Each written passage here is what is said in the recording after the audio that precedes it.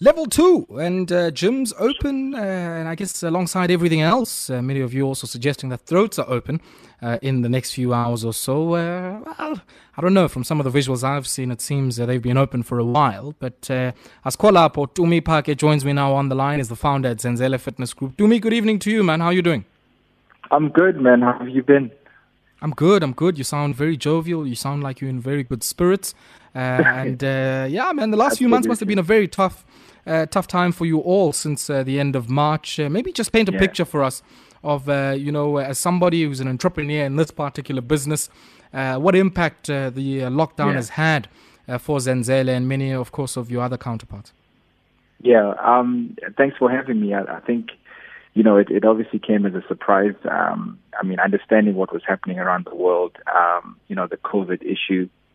And, we obviously as the gym industry anticipated that at least, we'll be locked down for at least two months.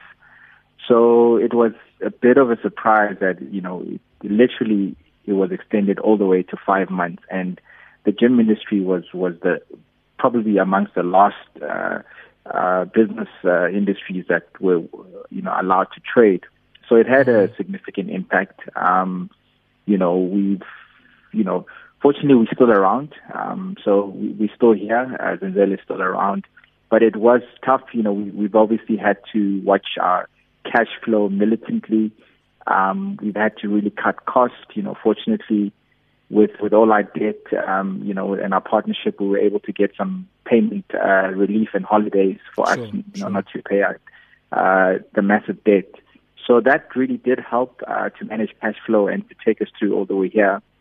And also, my model is slightly different because I have corporates as my customers, and some of them were willing to support us to this time. So it was like a joint sort of strategy to help us. Plus, what we did is we had to pivot our business. So we weren't just sitting because we were in training, but we actually looked at other products. So, we're launching an app to reach out to people that are actually not wanting to come back to gym as yet.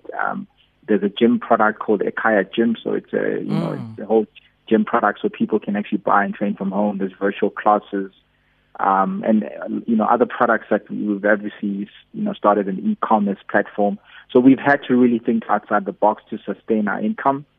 And I think that, through the relationship I've had with banks, and obviously, keep, our cash flow militantly, we're able to sort of have them assist us, because I think as we open, there's a cost that will be involved. I mean, there's protocols from the government that we have to take place in order to make sure that, people are safe as they enter the gym.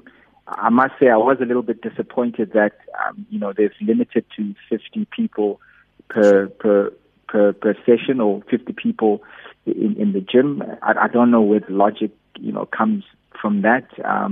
Because we part of our protocol is that we would create enough space, distancing from people, and making sure that there's enough cleaning and all of that to Do me, try when we and talk stop. about some of these protocols, man, like when you think about some of these precautions that you guys have to make sure are in place before you can open, how different, will it be to operate in that kind of environment? I mean, I'm thinking of a gym as the place where people sweat, where people, I guess, are very sort of likely to, I mean, you can't really be sort of bench pressing with a mask on your face. So even the risk of transmission is quite high. What are some of the things that you've had to do that, I guess, will make sure that some of your patrons are safe, but that would also, I guess, obviate against the 50 that you're complaining about? Well, so I've been training myself, running. So we actually launched these masks, and I think there are some masks, and scientifically it's proven that because when you're working out in the gym and you're using weights and etc., it's obviously not as extreme high intensity, and some of the masks that are out there, you are actually able to use the mask while you're training. I personally have been doing it, and I have a full hour session using the mask. And also, you need to, at the same time, within a radius of a space, no one is actually training around you, so you're actually training by yourself. So, think Sure. about it being in a restaurant. when you walk into a restaurant and you're about to eat, you actually do take off your mask within a specific distance. And that has worked, and that's what we're going to do. I mean, the way we're going to allocate our gym equipment, so there'll be space in between people. As soon as a person is done with their gym equipment, or as soon as the 50 people have left, we're going to do a deep clean, and then the next bunch of 50 people come in. And we've seen it in the rest of, in Europe, the gyms had opened probably about a month or 2 months ago, and there hasn't been any, severe cases or anything that's outside of the ordinary. Gyms have been opening in the U.S. and in Europe, and there hasn't been anything, that's out of the ordinary to say that they are extremely, dangerous like any other sort of sector. So it will work, and we believe that people also have to exercise precaution. So there are some standard protocols as you walk into the gym. What you need to do. And obviously there'll be a booking system, and so we'll have a limited amount of people that are coming in, etc. And I think that it's just a matter of people getting used to it. Sure. But and then eventually, hoping that this thing will end soon. But I think we'll be okay. So, Tumi, I mean, a lot of your gyms, as you say, are sort of linked to corporates, and I would think that are close to the workplaces. And many people haven't been going to work and have been working from home. Yes. Good question. So, I mean, how many people are you expecting tomorrow? And more importantly, I guess, what was happening today in preparation for the reopening of your gyms tomorrow? So we're not intending to open tomorrow. I mean, that's too soon.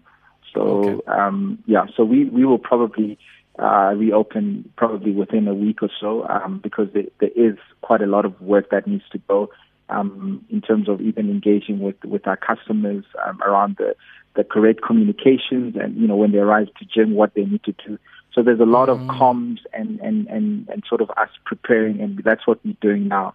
So we're definitely not going to open tomorrow. We wish we could, but with the circumstances that we're in, we have to prepare before we open. So we need at least a week.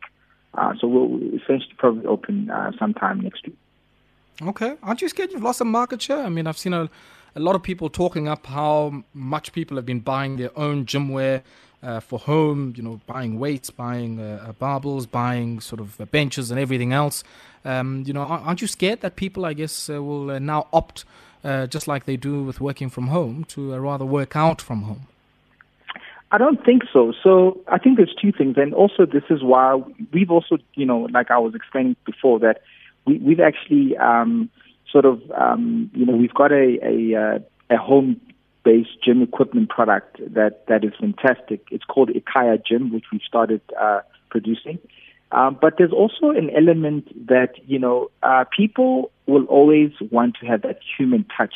No one wants to be stuck at home and work and train at home. People always want to interact. And so the gym environment doesn't just provide a place just to be fit, but it's a social, there's a social element to it. And as human beings, we always want to connect, and you can never take that away. But there will always be now, the option that people can do both. And I think that is, people will do both, the tech, the e-commerce platform, or having virtual, but there's always going to be that human element where people want to connect with other people.